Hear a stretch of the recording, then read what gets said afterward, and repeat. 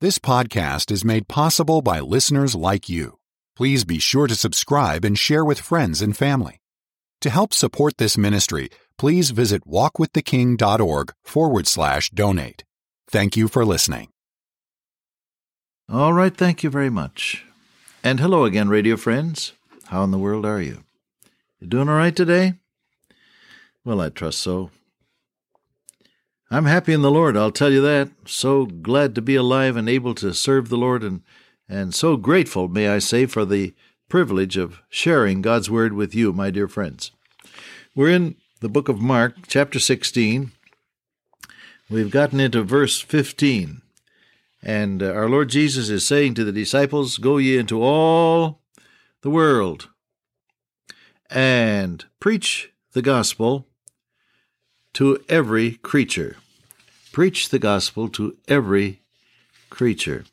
Now, when you stop to think of that, it is so plain, so uncomplicated. It's a wonder that the church hasn't done more about that in the past centuries. Go ye, I'm it. I remember the feeling I had when I first played a game that involved some kind of running and tagging. As a little motherless boy, I didn't have too many children around me at one point to play with, so that by the time I was, say, 6 or 7 maybe, I was awkward in some of these children's games. And there I stood with a group of other children, and all of a sudden I felt a tap on my shoulder, and a childish voice said, "You're it!" And they all ran away. Now I had to chase somebody. It was up to me. No one would help me. And I remember that feeling of shock and helplessness and almost rage. Why is this happening to me? Why do I have to do this? All of it flashing across that little boy mind in a hurry. Well, I got busy and chased somebody and finally got out from under that responsibility. Somebody else was, as we say, it. Well, my friend, you and I are it. Go ye into all the world.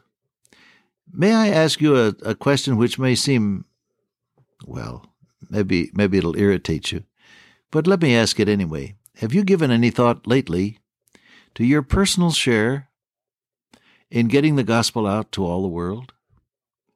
Now, don't start to tell me, I can't be a missionary, or I can't preach, or I can't do this or that or the other, or I'm busy, I've got a job. Don't give me that now. You know that all of these things are secondary when it comes right down to doing the will of God. Isn't that true? Have you given, beloved, any thought lately to your share? See, remember, you're it. Nobody else can do what you can do, right?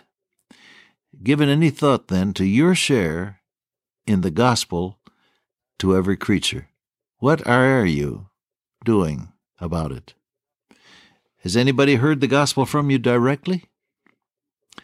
Has anybody received a letter from you that explained the way of life? Have you sent anybody as your substitute?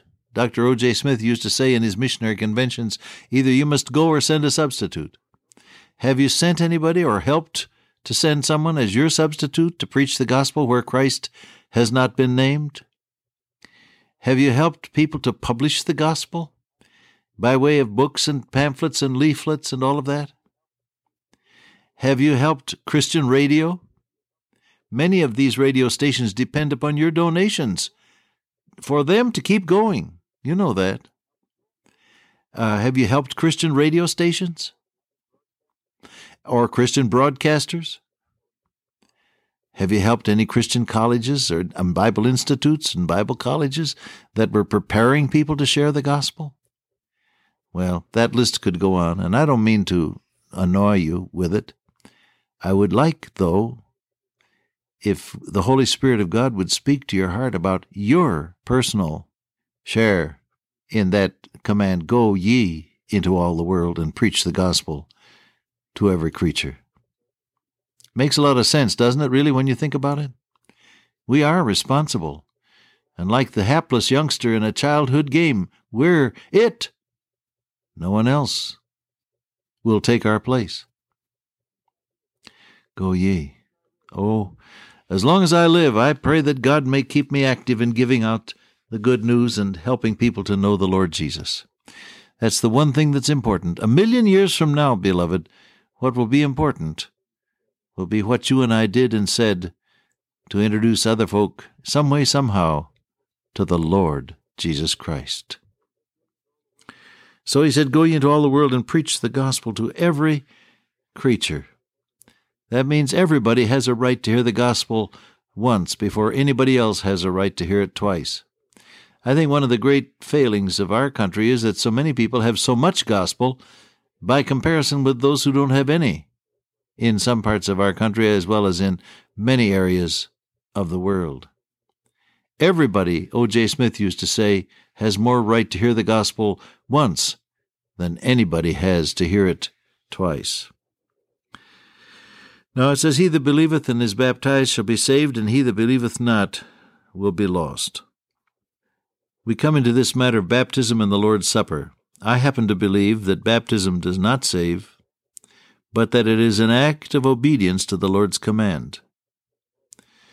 In this passage and in other passages in Acts and elsewhere, you have baptism always associated with a beginning faith in the Lord Jesus Christ. And as I see it, it is an act of obedience that confesses your faith in the Lord Jesus. What doth hinder me to be baptized? And Philip said to the eunuch, if thou believest with all thine heart, thou mayest. You see, the saving process depended on his heart. The witness and the obedience and the profession, the public profession of his faith, followed. Now, some of you may quarrel with me about that because you may believe in what we call baptismal regeneration, and that's all right. We'll be in heaven someday, and things will be made plain to us. But I've explained to you how I see it and where I'm coming from. The point that really is important is the second half of Mark 16:16. He that believeth not shall be, I hate to pronounce that word because it's such a tragic word, damned. Means condemned, lost. Now there are other passages that say the same thing, quite apart, mind you, from the ordinance of baptism. He that believeth is not condemned, but he that believeth not is condemned already, because he hath not believed in the name of the only begotten Son of God. John 3:36, he that believeth on the Son hath everlasting life, but he that believeth not the Son shall not see life, but the wrath of God abideth on him. So your commitment to the Lord Jesus Christ as Lord and Savior is the one thing that determines whether or not you're saved. I've had numbers of people who had been baptized in water who later realized that they'd never been born again. As a matter of fact, I've rebaptized several when I was in the pastorate, rebaptized several who had gone through the formality of baptism but had never really committed themselves to the Lord Jesus Christ, and so they were still unsaved, though members of a church. Now they came to a personal relationship with the Lord Jesus, and they came to me and said, Pastor, I'd like to have what we call believer's baptism, because now I'm a believer and I know Jesus, and I'd like to confess him as such. And so I rebaptized them. Well, however that goes, you know and I know that what determines your eternal destiny is whether or not you've believed on the Lord Jesus. That word believe means commit. Whether you've committed yourself to him as your Lord and trusted him as your Savior. Do you follow that? Oh, that's so important. And of course, that really is what angers unsaved people in the world. You go on television and some pagan television host will say, do you mean to tell me that if I don't believe on the Lord Jesus that I'll go to hell? Oh, it's so hard to take that sort of thing and answer it in love. But you have to answer it and say, well, I didn't write the Bible. God did. And he said, there's no other name under heaven given among men whereby we must be saved. He that believeth on the Son hath everlasting life. But he that believeth not shall not see life, but the wrath of God abideth on him. That's what it says. And so the gospel is an exclusive message and a demanding message, just as exclusive and demanding as a compass.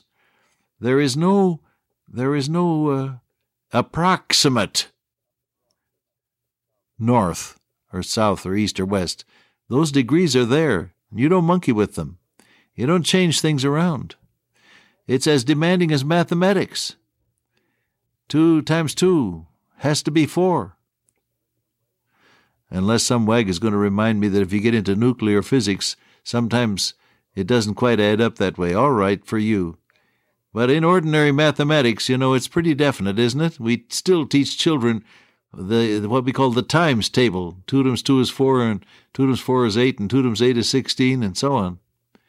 It never changes. You don't fool with that. You don't fool with the law of gravity.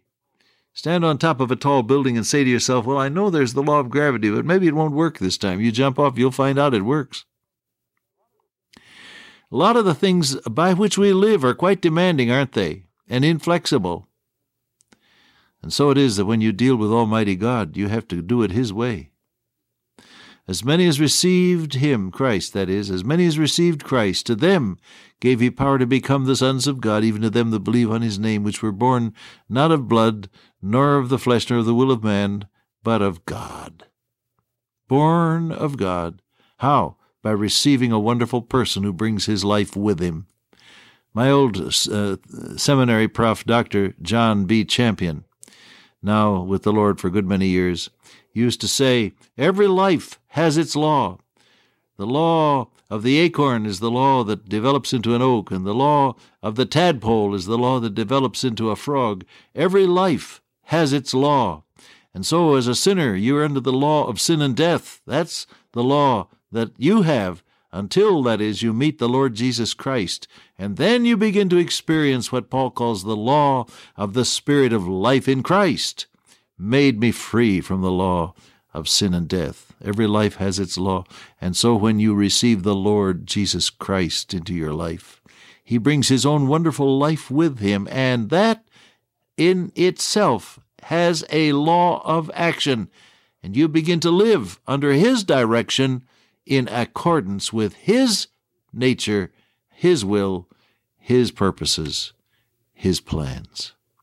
Oh, the Christian life is wonderful. I wish you knew it. Some of you listening, you're still skeptical, still asking questions. Let me tell you something. You'll always have questions until you commit yourself to Jesus. And when you do, He answers the doubts. Why don't you do that today? Ask the Lord Jesus Christ into your heart and let Him make you His very own child. Dear Father, today, may we invite the Lord Jesus in and live according to His power.